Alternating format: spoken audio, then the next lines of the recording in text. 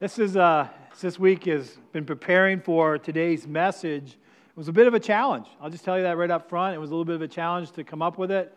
Part of me thought of doing a Thanksgiving message, and as I was praying about it, God didn't give me a Thanksgiving message. I just wrestled with that, and kind of in between as we're getting ready for Advent season, and had already planned on doing Advent messages. So next week we'll start.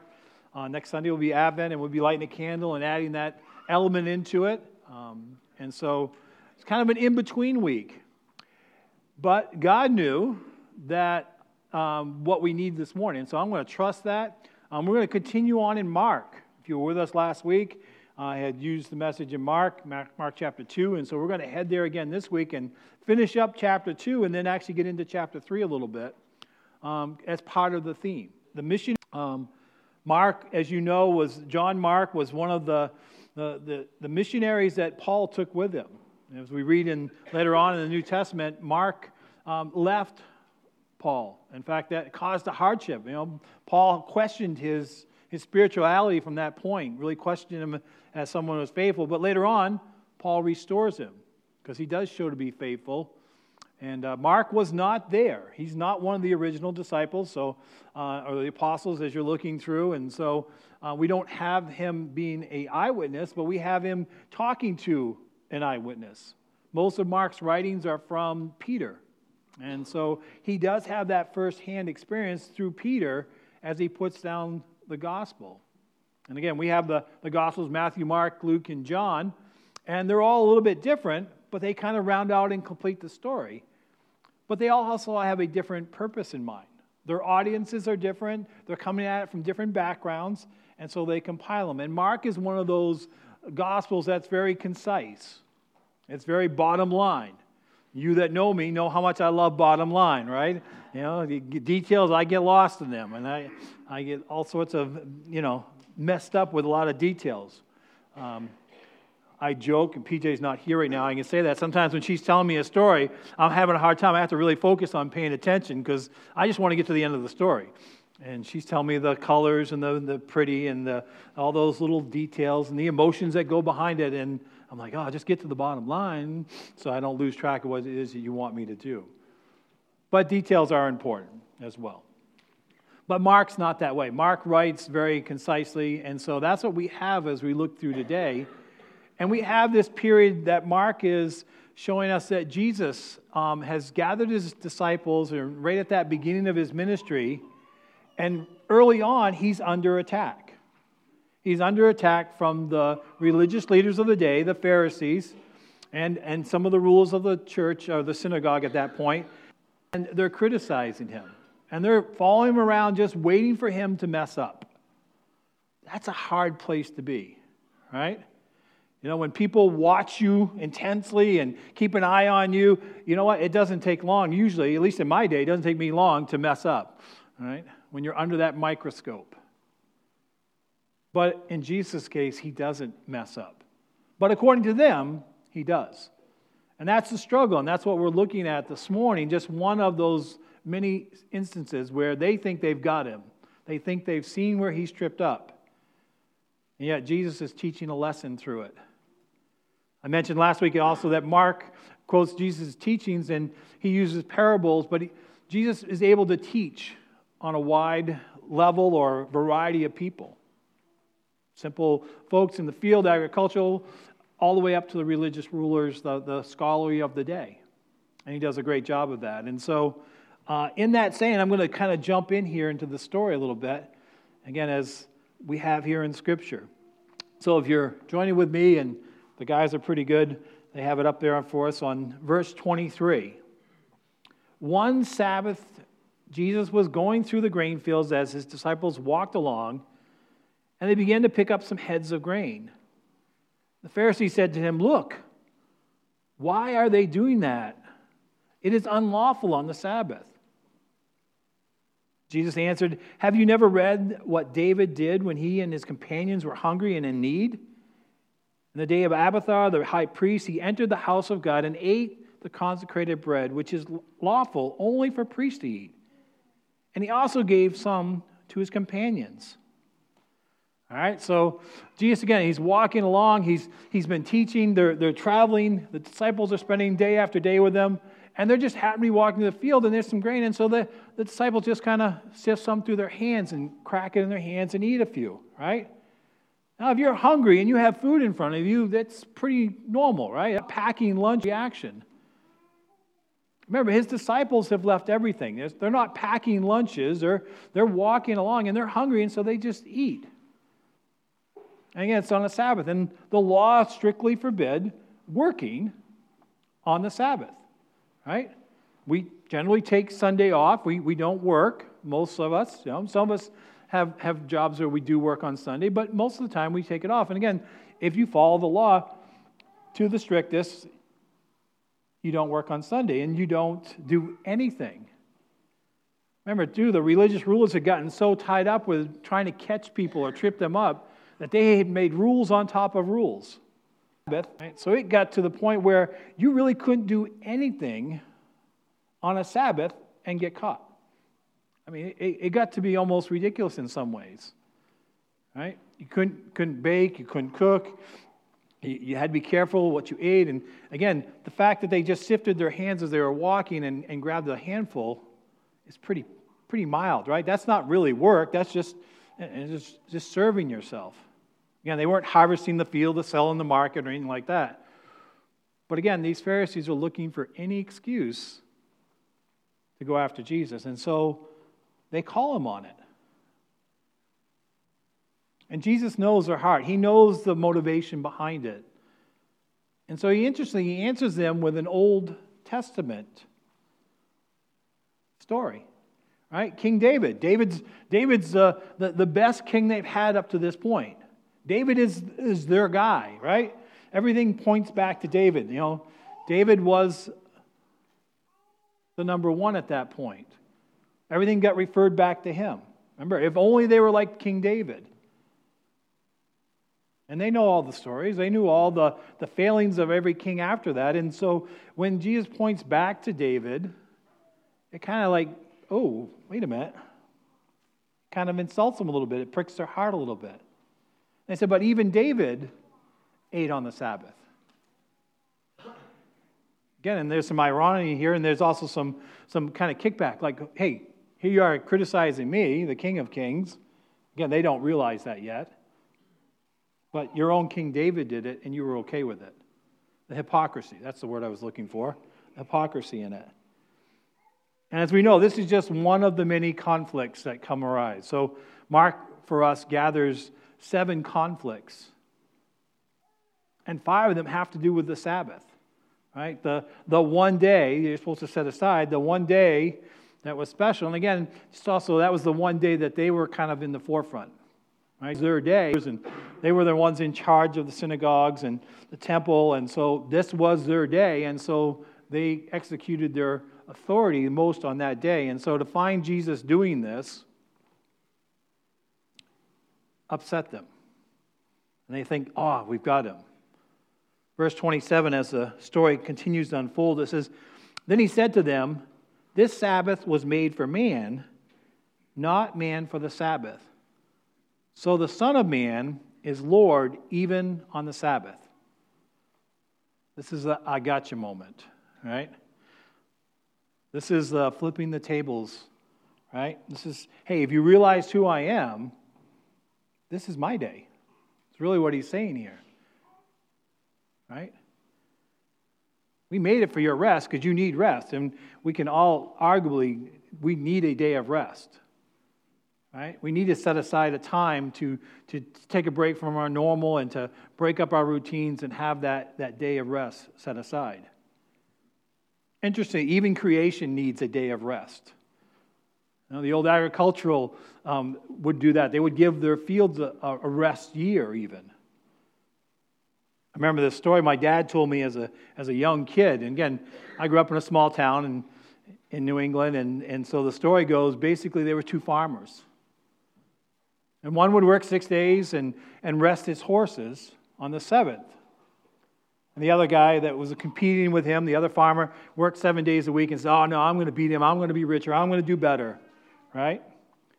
Well, lo and behold, the horses, even though they could work 7 days and continue on, didn't produce any more, and they actually died earlier than the farmer who gave his horses a rest. And that goes with many animals, but also even in creation. There's a purpose in having a day of rest. But when you get so legalistic about it that becomes the focus, you can go awry. We see here the Pharisees did that. They became very legalistic. They were all about the rules, and they focused on that. That's just one of them. Here's another one in chapter 3, another instance where Jesus kind of shows them their foolishness in this and how they've gotten off track. They've lost the purpose for doing the Sabbath and for worship and for what we do even today. Just a side note here, at Point Way, we are anything but legalistic in our worship as things flex and move and change from a daily Sunday, right? This morning we even changed the order a little bit, and it gets changed all the time. Different things change it because, again, we realize that we allow the Spirit to change and move things, and things don't always go along according to plan. I learned something this morning about 911. My 911 team. I had no idea what she was going with that. I learned it the same way you guys did. I liked the idea, but I had no idea that was coming out. And yes, that's my wife, and yes, she's still cute. So, all right, chapter 3. Another time, Jesus went into the synagogue, and a man, this is another Sunday, or another Sabbath, I should say. They celebrate on Saturdays at that point. But it says, and a man with a shriveled hand was there. Some of them were looking for a reason to accuse Jesus. So they watched him closely to see if he would heal him on the Sabbath. Jesus said to the man with the shriveled hand, stand up in front of everyone. I love the opportunity here, right? And again, I'm going to give you a little more details. Mark bottom lines it really tight here, but it's an interesting story. It's on another Sabbath, another Saturday. They're gathered in a synagogue, right? There's a group of people there gathering, and they had a form of worship service. And there's this man, and some have even looked into it and think that maybe he was even planted. Like they were setting him up. They knew that if this man came, they knew Jesus was healing people, that this would be an opportunity to kind of trick him. But even if the man just showed up, the Pharisees were there. They were waiting to see what Jesus' reaction was going to be to him. And Jesus doesn't miss the moment. I love that in the story. He doesn't miss it. He doesn't say, well, you know what, I'm going to hold that off for today. All right, there's too many here today. We're not going to do that. We're going to, we don't want to get them upset, or we don't want to, I can heal him later, or I'll catch up with him later. No. In fact, he does just the opposite. He has him stand up in front of everybody. Right? Bring him right up front. Don't worry, Jesse, you're safe this morning. I'm not going to call on him. No. Right? He has him stand up in front of everybody. It's like, hey, I'm going to show you. Hey, right here, I know what you're thinking. I'm going to bring you right up front. Verse 4. And Jesus asked him, which is lawful on the Sabbath to do? To do good or to do evil? To save a life or to kill? But they remained silent. Yeah, someone just caught that. It's interesting, right? He asked them the question, right? He flips the tables, right? Now he's put them on the spot. And he says, which is lawful, right? You just imagine it from their perspective. They're being called out, and they're the ones that are in charge of the law. They're the ones that have been dispensing it out, been going through it piece by piece, and they're the ones that have been tripping people up, holding people, quote unquote, accountable. And so he asks them the question. Simple question, right? But they remained silent. Right? You'd have thought that would have been the opportunity, right? He gives them an opportunity. Hey, speak up. Right? You've got this man in front of you. He's got a withered hand. And they remain silent. Imagine what's running through their heads. Like, oh no, how do we answer this? This is a tough question. Right? Again, this is in front of everybody, and we don't want to be wrong. But it's a great question, right? To do good or do evil? To save a life or to kill it? It's a great illustration of what Jesus' purpose and why he was there, not only to heal people, but to show himself to them. Verse 5. He looked around at them in anger and deeply distressed at their stubborn hearts. Then he said to the man, "Stretch out your hand." And he stretched it out completely, and his hand was completely restored. Then the Pharisees went out and began to plot with the Herodians how they might kill Jesus. I underline this in my Bible because it's one of the few times in Scripture, and we actually talked about it yesterday morning a little bit, but if you notice in verse 5, it says, he looked around at them in anger and deeply distressed. Jesus got angry, and one translation even calls it frustration, and my wife reminded me that frustration is just a form of anger, and so, and it's true. It is very true, right? But even Jesus had enough. He was getting tired of the constant being watched, the constant, questioning everything that he did.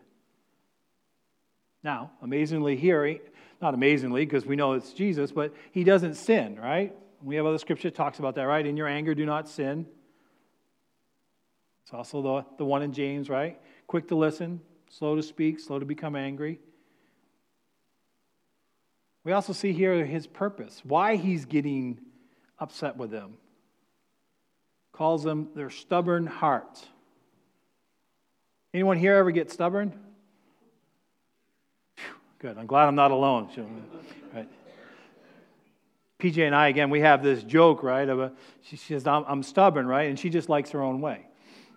And so if you've been married, you'll get that. If you're not, you may, right? Same coin, just a different way of looking at it, right? But they're stubborn. They're refusing at this point to learn. They're refusing to accept Jesus for who he is. They're stubborn hearts. And if we're not careful, we can be the same way. Right? Again, there's perseverance, but that's not the same as being stubborn. Stubborn can lead us to get deep-rooted, get our feet planted so hard, and we think we're immovable. We're not teachable anymore. Right? We think we've got it all together, we've got it all figured out. Right? Or my way is the only way that's right. Whenever I say those words, I'm in trouble already. Right? Some of you know what I'm talking about. Right? But Jesus is angry at them. This is not right. He doesn't want them to be there. I even think you see a little bit of Jesus' heart. And again, he doesn't want them to be where they're at. Jesus even came for them as well. Don't ever miss that. And again, we criticize the leaders greatly, but Jesus came for them as well. They missed the boat, and their motives were wrong, and they got off focus. But Jesus came for them just as much as he did for the apostles, for us, for everyone there. And like I said, I appreciate the fact that Jesus doesn't miss the opportunity, right? He just speaks the word, stretch out your hand. Right? Stretch out your hand. He just speaks the word, and the man is healed. Again, this causes a stir. This causes a great scene here. But then you see the stubbornness of the Pharisees' hearts, right? Instead of rejoicing that the man just got healed, I mean, if something like that happened this morning, I would hope that we would be praising and excited, right? It should bring about that, hey, this is great. No, instead, because of their stubborn hearts, they go out and start plotting the ways to kill Jesus. And ultimately, they do. We know that this is where this leads, right? They're motivated by this. Verse 7. Wrap up here in this last paragraph. Again, kind of showing the purposes. We've seen the conflict. We've seen what's been going on and the timing and everything. We see Jesus in verse 7 says, withdrew from his disciples to the lake. And a crowd from Galilee followed. When they heard about all he was doing, many people came to him from Judea, Jerusalem, Idumea, the regions across the Jordan, around Tyre and Sidon. Because of the crowd, he told his disciples to have a small boat ready for him, to keep the people from crowding him. For he had healed many, so that those with disease were pushing forward to touch him. Whenever the impure spirits saw him, they fell down before him and cried out, "You are the Son of God." But he gave them strict orders not to tell others about him. Again, we kind of see the purpose here, right? A little bit, right? Jesus is coming and he's healing people. And again, because of the healings, he's drawing crowds. People are coming. People are coming to be healed, but they're also coming to see what he has to say. Right? He just didn't only come just and heal people. He came, obviously, to proclaim himself as the Son of God and to teach. And so this draws people in. In fact, so much so that he has to kind of get himself a little bit away because they're closing in on him. They're crowding him. Again, Jesus knows this coming, and so he has a boat prepared, right? So he can kind of get out a little ways. If you've ever been on a boat, right, the water amplifies, right? And it also gives you a stage and puts people on the shoreline so that he can speak to them. The picture here is probably even a bank, right? So it's almost that amphitheater in nature. And so he's able to speak to more people. They're able to hear him more. He's also drawing people from other areas. We have that list here, right? They're coming just to hear him, to see his healings. They're bringing the sick. They're traveling at great distance, some of these folks. These are not just an easy walk. It's not convenient. They're coming a great distance to hear and to see what Jesus is going to do. Verse 11 here, it says even the impure or evil spirits is what it's talking about. Right? He's casting them out. Evil spirits are people that have been tormented, people that have that in them. He casts them out. I think it's interesting, Mark does put in this little detail here. He says, when they come out, he says, "You are the Son of God." We know from other scriptures, right? Even the demons recognize who Christ is. What a contrast, right? The demons do, but the religious rulers, the ones that are well-schooled, the ones that supposedly have it all together, they don't recognize him. Right? The ones that have everything in front of them pointing to Jesus, they don't. They don't recognize who he is. And then verse 12, he says, gave them strict orders not to tell, right? It's a timing thing at this point. Ministry is all about a timing. He's waiting for that perfect moment, right? He knows the cross is coming, and there's a timing with all that, and who's going to be reached and who's not going to be reached.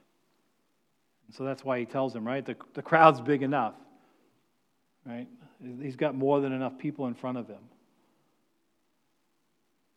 And I'm hoping that you'll go on and read more about Jesus' walk. But as we're entering into that time of Christmas, it's great to kind of take a look at the other side of it, right? We celebrate Jesus' birth, and certainly that's important.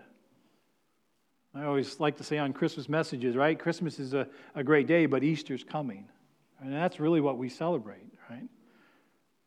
Right? We celebrate Christ not only coming, but dying on the cross for us.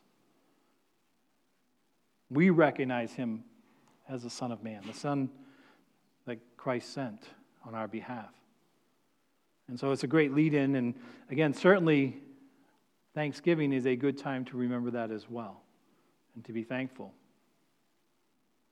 So we covered a lot this morning here on this, and again, just a couple of questions. How is your Sabbath? How is your Sabbath? Where's your focus on the Sabbath? It's easy here this morning. Certainly, you're here. You're worshiping this morning, right? But how's your focus on your Sabbath, week in and week out? Who are you focusing it on? Right? What do you do on your Sabbath? Just some important questions to reflect on.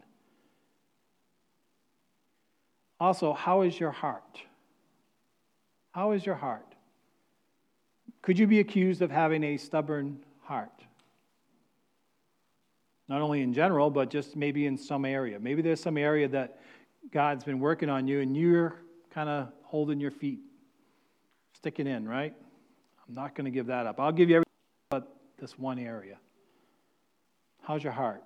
Is it stubborn? And lastly, do you know who Christ is? Do you recognize him? Bow with me, please. Gracious Heavenly Father, we just thank you for this morning, and I thank you for each and every person that's here today, Lord. And Lord, we are thankful for the gift of salvation that you gave us. Lord, we are thankful that you came to stand in our place.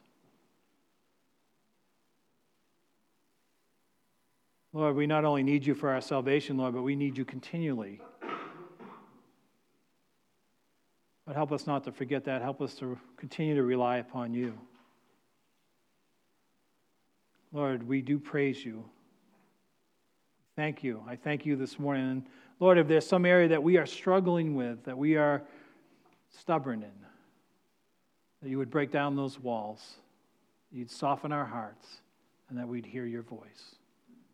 We ask this in Jesus' name. Amen.